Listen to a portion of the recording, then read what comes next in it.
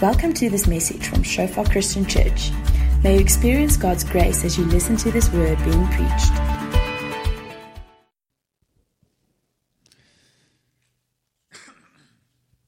So, welcome again to our service, and I'm going to be sharing with you this evening from Mark chapter 5, and it's an interesting chapter. In fact, if you look at the end of Mark chapter 4, you have the account of Jesus silencing the storm.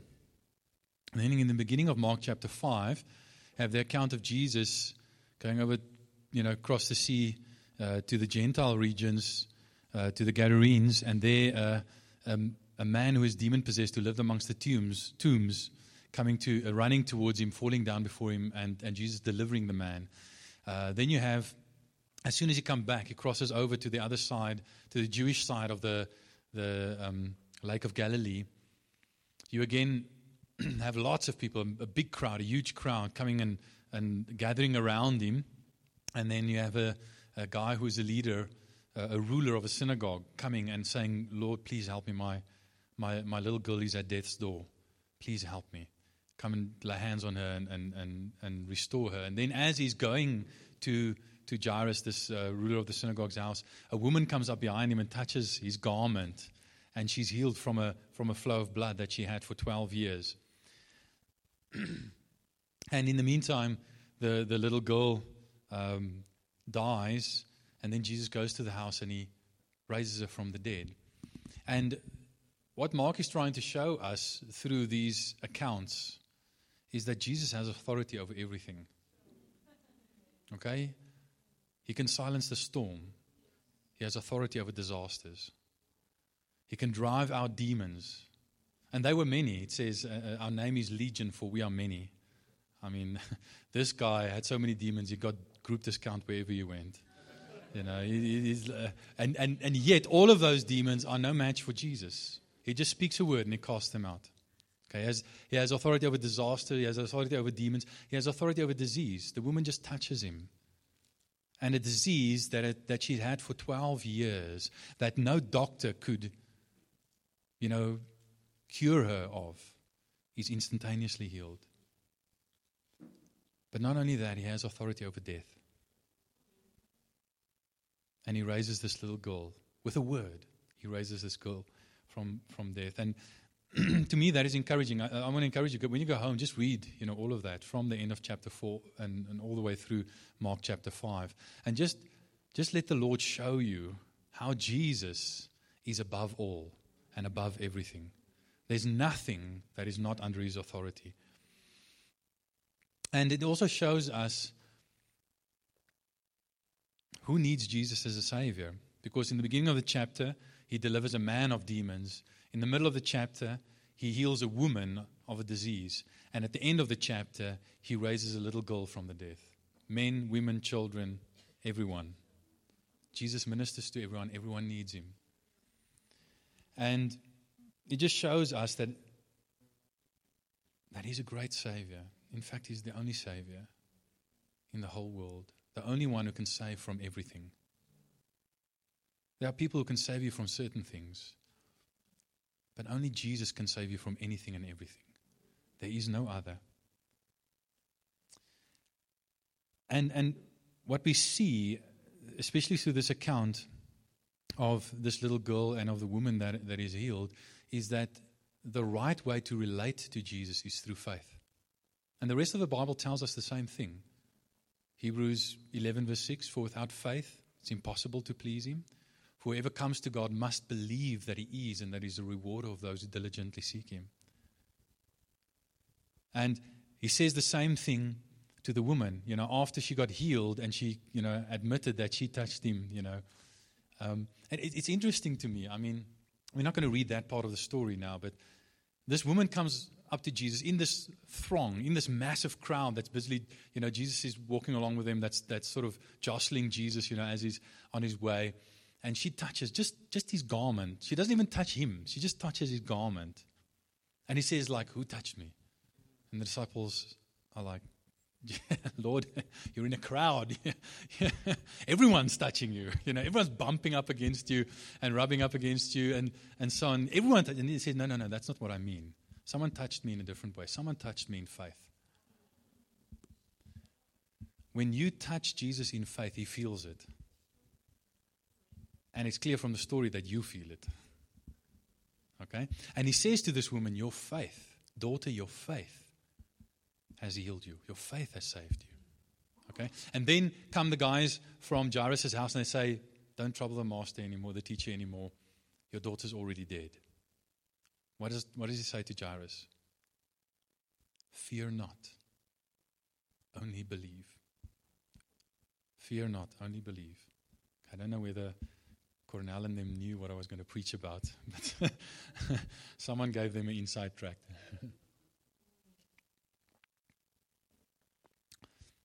What is faith? If the story is about faith, or in fact these stories, you can say, are about faith, then what is faith? I want you to quickly discuss that with the person next to you. Tell them what you think faith is. You can turn to each other in groups of 2 or 3 and just discuss, what do you think faith is?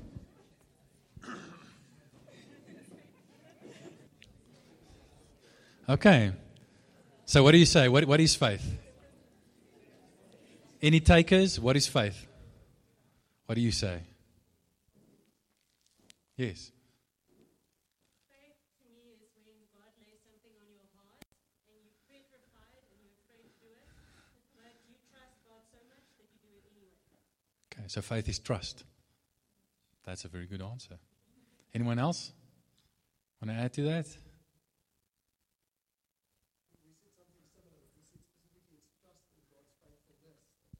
Yes. Yeah. Trusting his person and his character. That's faith. Yeah. Anything else?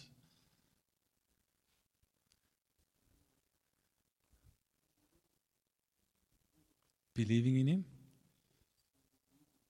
Yeah. And faith is trust in, it's relational trust. In other words, I mean, there are lots of wrong ideas about what faith is. Faith, some people see faith as a form of spiritual arm twisting. You can twist God's arm to get him to do what you want him to do. In other words, a form of spiritual manipulation, right? The way to get things from God. But when you twist God's arm, you quickly discover he has a rubber arm. And when you let that rubber arm go and it sort of spins back, it like gives you a few slaps in the face on the back of the head, to wake you up to the fact that you cannot manipulate God. Some people think faith is like the Force, like the Jedi say, may the Force be with you. Some people think, we as Christians should say, may the faith be with you. But faith is not a force. Faith is trust. It's a relational dynamic. It's a relational dynamic of trust between us and God, where we trust, number one, his promises, that they are true and that he is faithful to them, like Philip was saying. That we trust his person, that he has integrity and that he is faithful to keep his promises. That we trust his power, that he is competent to be able to do what he promised to do. And we trust, more than that, that he cares enough about us to do us good. It's trust in God. That's what faith is. So let's read this account in Mark chapter 5. It says, when Jesus had again crossed over by boat to the other side of the lake, a large crowd gathered around him while he was by the lake. Then one of the synagogue leaders named Jairus came, and when he saw Jesus, he fell at his feet. He pleaded earnestly with him, my little daughter is dying. Please come and put your hands on her so that she will be healed and live. So Jesus went with him. And then in between we have the account of the woman with the flow of blood touching him and being healed. And then in verse 35 it says, while Jesus was still speaking, some people came from the house of Jairus, the synagogue leader. Your daughter is dead, they said. Why bother the teacher anymore? Overhearing what they said, Jesus told him, don't be afraid, just believe. He did not let anyone follow him except Peter, James, and John, the brother of James. When they came to the house of the synagogue leader, Jesus saw a commotion with people crying and wailing loudly. He went in and said to them, "Why all this commotion and wailing? The child is not dead, but asleep." But they laughed at him. After he had put them all out, he took the child's father and mother and the disciples who were with him and went in where the child was. He took her by the hand and said to her, "Talita kum," which means, "Little girl, I say to you, get up." Immediately the girl stood up and began to walk around. She was 12 years old. At this, they were completely astonished. He gave strict orders not to let anyone know about this and told them to give her something to eat. Now, obviously, I won't be able to share everything in this long passage tonight, but I want to share a few things about faith. First, I just want to talk a little bit about the approach of faith. Secondly, I want to talk a bit about the challenge to faith and then the results of faith. Now, firstly, what we see here is we get a good example of someone approaching Jesus in faith. And we learn quite a bit about it. Now, Jairus' faith wasn't huge. It wasn't amazing. It wasn't like he had this big, massive faith. Because, at the end of the story, when his daughter is raised from the dead, what is his response along with the others? They were completely astonished. They were so surprised. Now, they obviously had faith, but they clearly didn't have the faith that Jesus was going to do what he was going to do. All right? So their faith was, and Jesus often says this in the Gospels, especially in Matthew's Gospel, "Oh, you of little faith." Their faith wasn't that big. But here's the thing I want you to remember. The object of your faith is more important than the size of your faith. The object of your faith is more important than the size of your faith. Our faith is not in our faith. Our faith is in our Savior. And little faith in a big Savior is much better than big faith in a little Savior. Little faith in a big Savior. If you have a big Savior, one like Jesus, who has authority over disasters, demons, disease, and death itself, even little faith, even faith like a mustard seed, is enough. The object of your faith is more important than the size of your faith. And we see this with Jairus. And it says, there was this large crowd. And it says one of the synagogue leaders named Jairus came. He came to Jesus. And it's much like this woman who later on comes to Jesus. She has to sort of press through the crowd. That same big, throng of people around Jesus was there. But Jairus, in his faith, and in his desperation to get to Jesus, he pressed through the crowd. He broke through the crowd and he came to Jesus. And faith does that. Faith doesn't let anything stand in its way. Faith doesn't let anything stop it from getting to Jesus. If you have faith, you'll press through the crowd. You'll press through the obstacles. You'll press through the things blocking your way so that you can get to Jesus, the one that you have faith in. So faith is not a passive thing. It's an active thing. It's something that presses in. Okay? Secondly, we see, it says he came to Jesus, obviously pressing through the crowd. And he said when he saw Jesus, faith focuses on Jesus. Jesus, often in the Bible, faith is presented as sort of equivalent to kind of spiritual sight. If you think about, for instance, Moses, who lifted up the bronze snake onto the pole, and when the Israelites who had sinned against God were bitten by the poisonous snakes, they had to look up at this bronze snake on the pole, and they were healed. They had to look in faith. Okay? And it says in John chapter 3 that Jesus is lifted up, and whoever looks to him in faith, likewise will live.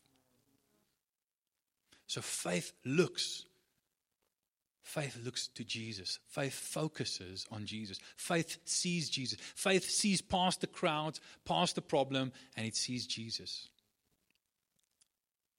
And then he goes on, and it says, and he fell at his feet.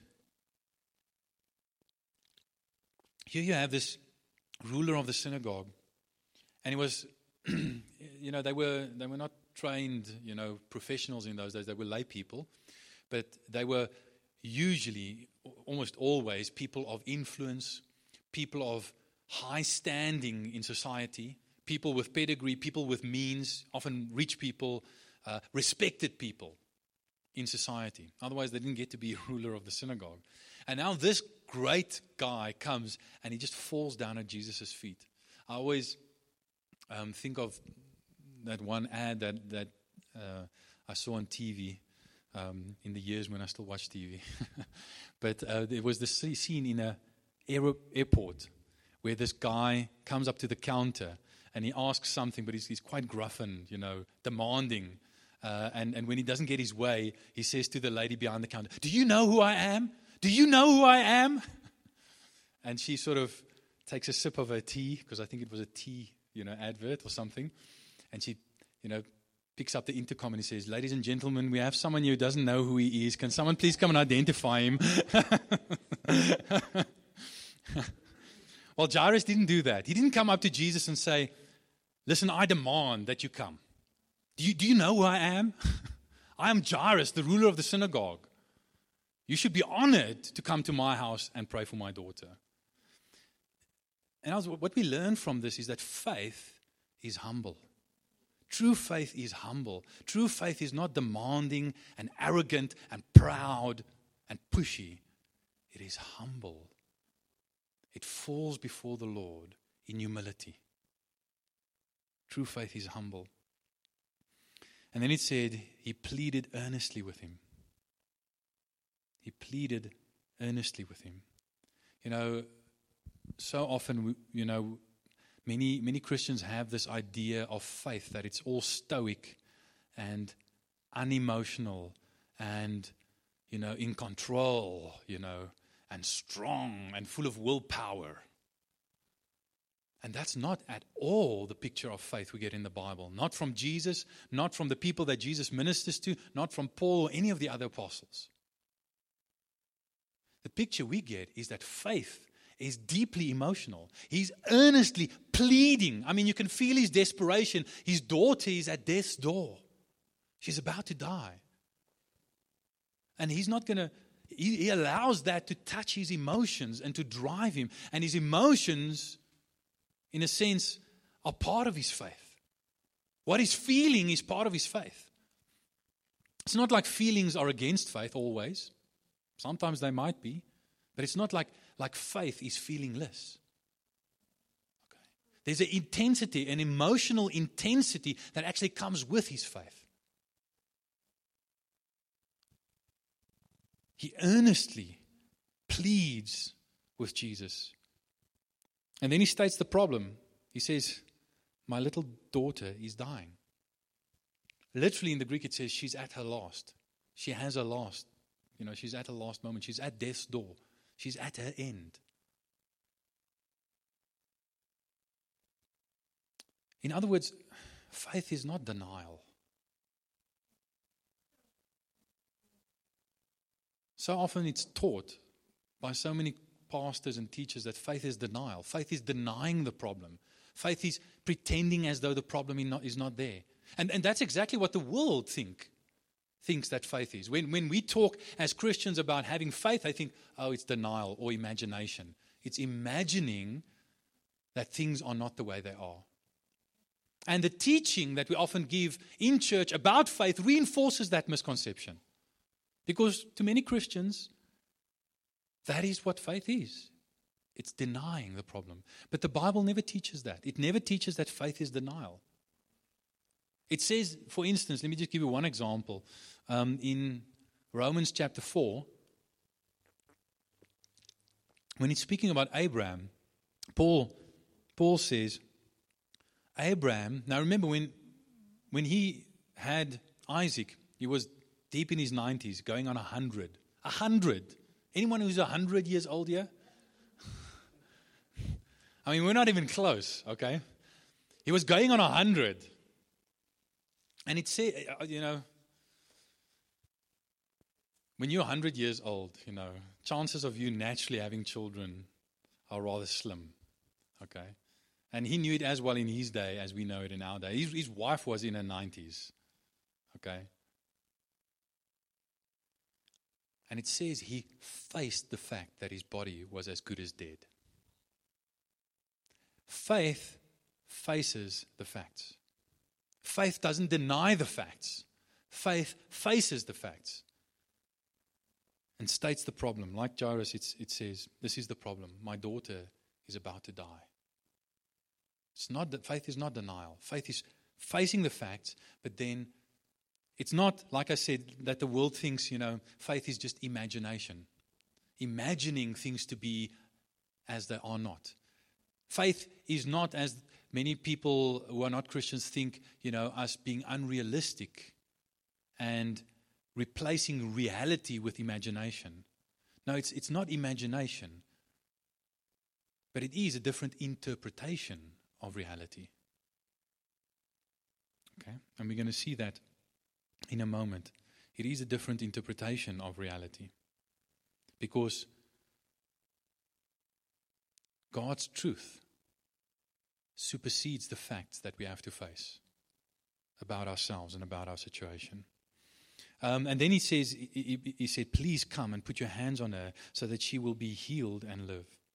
And he's very specific in what he asks. Now, obviously, faith does not try and determine the outcome. Faith does not try and control the outcome because part of faith is believing that Jesus controls the outcome and that Jesus, if he does not give me what I ask for, he's going to give me something better than what I asked for.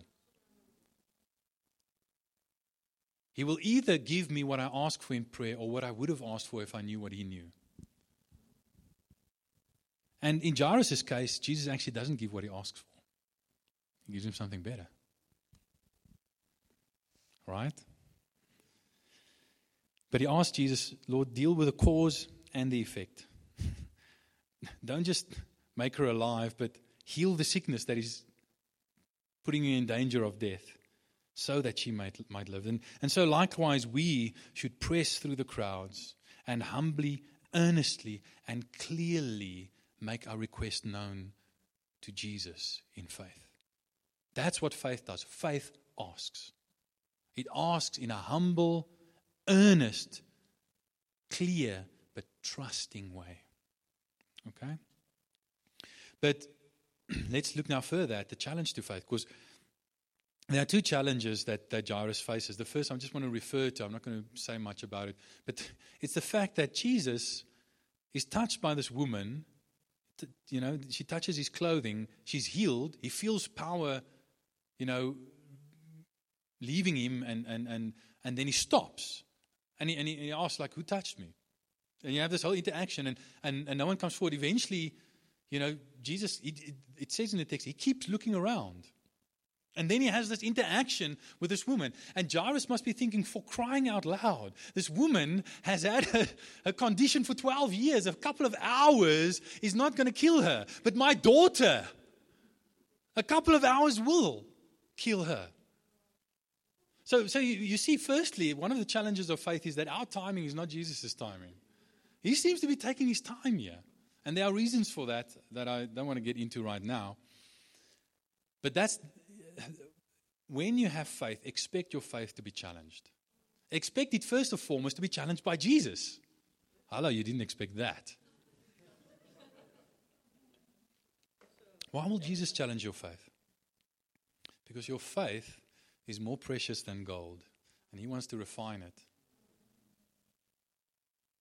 Your faith is more precious than anything else you have, and Jesus wants to refine it.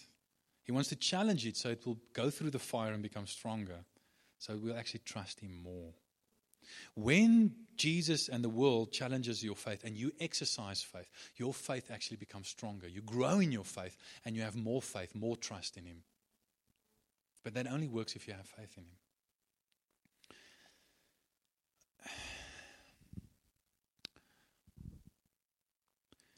Jesus will always force you to give more than you intended to give. But he will always give you more than you thought you'd receive. When you come to Jesus by faith, you'll always give more than you bargained for, but you'll always receive more than you bargained for. We see that with the woman of the flow of blood. She just wanted a hit-and-run healing.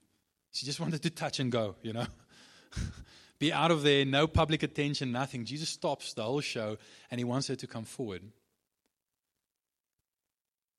And instead of just receiving a healing, she receives restoration from the shame and the rejection and the public ostracizing, and she receives Jesus. She becomes a disciple of Jesus. She receives not only physical healing, but spiritual healing. Same with Jairus. He just wanted his daughter to be healed. In the end, Jesus required more faith of him, but Jesus also gave more to him. Jesus gave him a resurrection. So, these guys come from Jairus' house. They say, why trouble the teacher? Your daughter's already dead. And can you see the assumption underlying that statement? The assumption is, we've heard about Jesus. He heals the sick. He lays hands on people and they recover. He drives out demons, does all kinds of weird and wonderful things. And that's why you went to him to ask him to come and pray for your daughter and heal her. We've heard about Jesus. He heals the sick. But now the situation is well beyond sickness. Your daughter's dead. Why trouble the teacher anymore? In other words, the assumption is Jesus can deal with disease, but death is another matter. And clearly, they don't know Jesus yet. Clearly, they don't know who he really is yet. Because Jesus doesn't only deal with disease. He has overcome death itself. He has authority over death itself. So, it says Jesus overhearing, see if I can find that, overhearing what they said, Jesus told him, don't be afraid, only believe, just believe. And that if you read different translations, you'll see it translates that word overhearing differently. Some will say overhearing what they said, others will say ignoring what they said. And actually the Greek word parakousas, it has three meanings. It can mean overhearing something that was not intended for you to hear. It can mean ignoring something that was said and just going on. And it can mean dismissing what has been said and overriding it. And actually in context, in some sense, all three of those words fit. Because Jesus firstly overheard what they were saying as they were speaking to Jairus, these servants as they were speaking to Jairus. Then he basically ignores what they're saying because he doesn't address them. He speaks to Jairus and he says, don't be afraid. Only believe. Fear not. Only believe. And he, in a sense, with those words, he dismisses what they're saying. He says, I'm here. I am coming with you, am I not? Don't be afraid. Only believe. And here Jesus presents fear and faith as opposites, as polar opposites. The more faith we have, the less fear we'll have. And the more fear we have, the less faith we have. In fact, fear is a form of faith, isn't it? Fear is believing that the wrong thing will happen. Fear is believing, is the dread that what we don't want to happen or what is truly bad for us will actually happen. That is fear. It's a kind of negative faith. And Jesus says, fear not, only believe.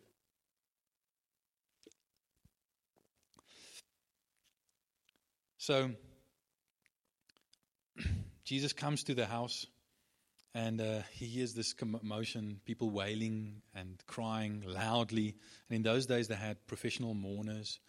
And even poor Jews were supposed to rent mourners, because Jews' death should be mourned. And there's one Jewish writer, I can't remember who it was, says, even poor Jews should have at least rent one flute player and one, I can't remember what the second one was, and one woman to wail their death, the death of a loved one, okay? So this is what you had. You have this commotion of these professional mourners at the house, beating their breast and wailing and playing the dirge on the flute or what have you. And Jesus comes in and says, what are you wailing about? What are you crying about? What's all this commotion about? She's not dead. She's just sleeping. And immediately they start laughing at him and ridiculing him. And that shows, firstly, that their mourning wasn't real and authentic, because in a second going from mourning and wailing to laughing and ridiculing, clearly not very sincere. And Jesus puts them all out and just says, sorry, you're dismissed. Be off. And he takes only the family and his closest disciples with him into the house. But what we see there, just two things I want you to see. On the one hand, Jesus will challenge your faith in order to strengthen it. But the world will also question and ridicule your faith. But even that God can use to strengthen your faith. Expect that if you have faith, that there will be resistance. Expect that if you have faith, it'll be questioned. Why trouble the master anymore? Expect that it'll be ridiculed and laughed at. Expect it. But that's not a problem, because Jesus will even use that to strengthen your faith and cause your faith to grow in him. Faith will always be accused of asking for too much and being unrealistic. And here we see, faith is not imagination, but faith is interpretation. Because Jesus says, she's not dead, she's just sleeping. Now, these are professional mourners. They're like, dude, we've been at 1,000 funerals. Every second day of the week we do this. This is our day job. We wail, we scream, we mourn. We know when someone's dead. Don't come and tell us nonsense about sleeping. She's not in a coma. She's dead. This is our job to know this. If they're not dead, we don't get paid. Okay? So we know when someone's dead. We know how to feel for a pulse. Thank you very much. And even some commentators have tried to say, no, she was just in a coma. She was actually just asleep and so on. But if you read Luke's gospel in Luke 8, verse 55, when Jesus actually takes her hand and speaks to her, it says her spirit returned to her. She was dead. She was dead as a doornail. So why was Jesus saying she's not dead, she's just asleep? I'll tell you why. Because Jesus was reinterpreting the facts that Jairus had to face in light of his power and his truth. You see, to Jesus, raising the dead is no more difficult than waking someone from an afternoon nap.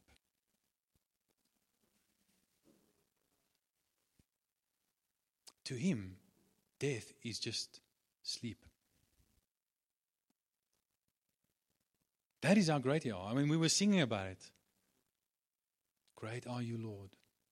Great are you, Lord. That is how great he is. He's so great that to him, death is just rest, sleep.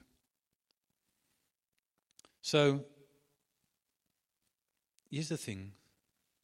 Jesus goes in to the room with the family and with his closest disciples. And it's so beautiful to me what he does. How tenderly he works with this little girl. She's lying there dead, completely dead. He takes her hand. And, all of us were children at some stage, and some of us might still remember, when you're a child, there's a lot of scary things in the world. Some of us are too busy to notice it. Okay, so you run through life. You never notice the scary stuff. But some of you, when you were a child, you did. But when your dad was holding your hand or your mom was holding your hand, you felt like everything was okay. Like everything was going to be okay, right? Okay.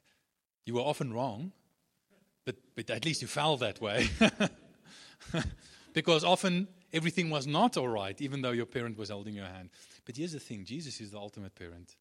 When he's holding your hand, everything really is going to be okay. Even if you die, everything will be okay if Jesus is holding your hand. So he holds this little girl's hand. And then he says to her, Talita kum, which is Aramaic for little girl, arise. And, when Mark, his original readers were not Jews, so they wouldn't have understood the Aramaic, so he translates it for them into Greek. And when he translates it into Greek, he uses a word, korazion, which is a diminutive, verkleinwoord, for those in Afrikaans who don't know what diminutive means. A diminutive of kore, which means girl. So instead of saying dochter in Afrikaans, he would have said dochtertjie. So it's a term of endearment. When you want to use a term of endearment, you use a diminutive. So it's like he was saying something like honey, or little darling, or it can also mean little lamb, or something like that. Okay, so it's a term of endearment. He's speaking to her very tenderly, and he's saying to her, first the tender address. Little lamb, little daughter, honey. And then he gives the stern command. Arise. Arise up. And it says immediately she stood up and started walking around. Immediately.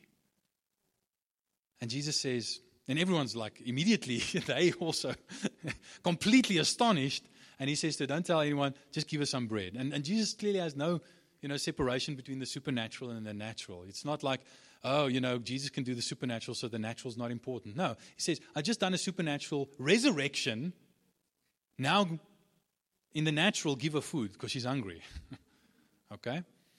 Sometimes, we're tempted, because God can do the supernatural to become super spiritual and think that the natural is bad and only the supernatural is good. No, not with Jesus. He created both the natural and the supernatural. Thank you very much. But here's what I want you to see.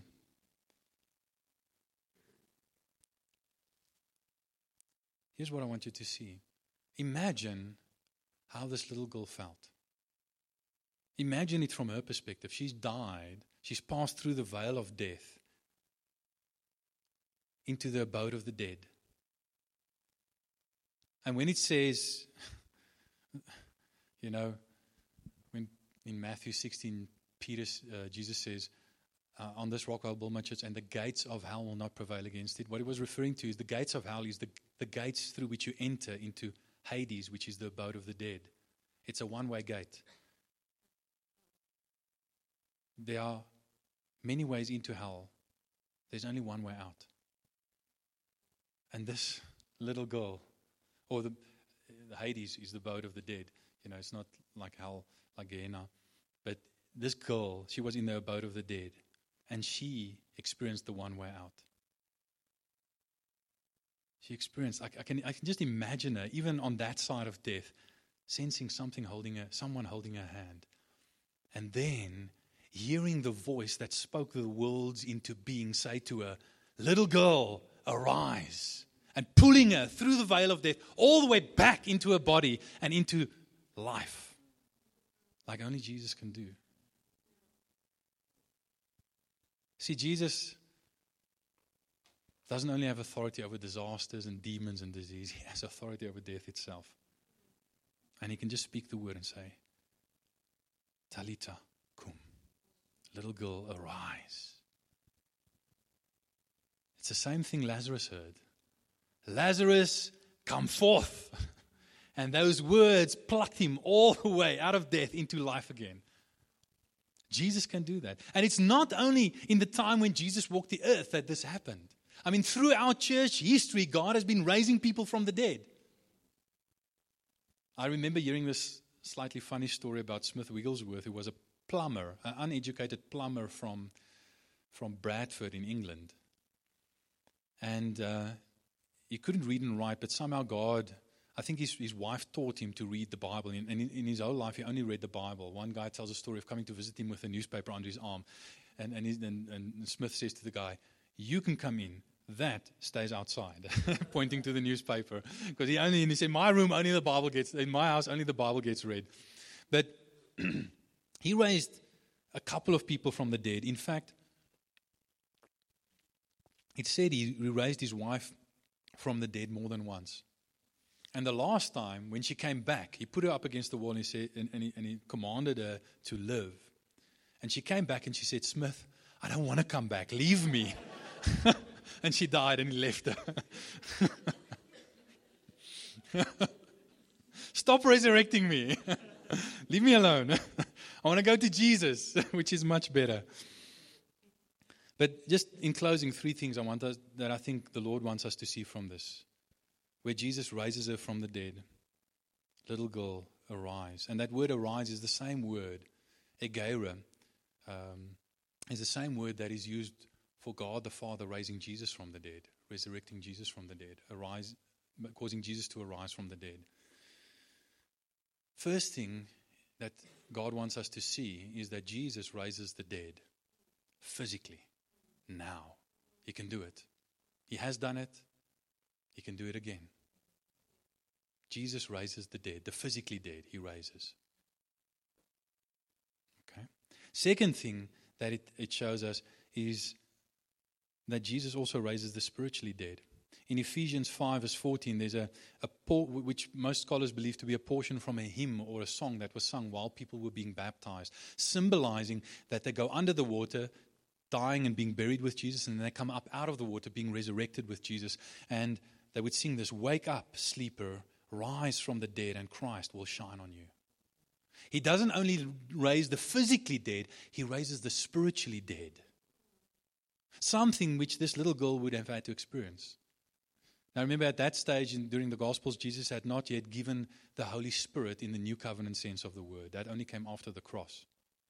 In other words, you could only be born of the Spirit, be spiritually raised from the dead after the cross. The cross was necessary to be born again. So she would have had to experience that as well. So she would have the amazing privilege of being, you've probably heard the saying, how's it go? Die once. How's the saying go? Die once. Anyway, now I can't remember. It slipped my mind. But she will have the privilege of being raised by Jesus, not once, not twice, but actually 3 times. Okay? So she got physically raised by Jesus from the dead. She would, I hope, if she's heard Jesus' voice, calling her back and physically resurrecting her, that she would also thereafter, when it was available, be spiritually raised from the dead. But thirdly, it says in 1 Corinthians 15, verse 17, and if Christ has not been raised, your faith is futile and you are still in your sins. Then those also who have fallen asleep in Christ have perished. The same metaphor is used. She's not dead, she's just sleeping. Those who have fallen asleep in Christ. But if in Christ we have hope in this life only, we are of all people most to be pitied. But in fact Christ has been raised from the dead, the first fruit of those who have fallen asleep. Raised from the dead, the first fruit of those who have fallen asleep. So you can see, it became part of Christian culture to talk about death as falling asleep. For as by a man came death, by a man has come also the resurrection of the dead. So all of us will experience Jesus raising us from the dead, like one being awakened from sleep. Because that's the point. To Jesus, death is just a form of sleep from which he can awaken you. Awake, O sleeper, rise from the dead, and Christ will shine on you.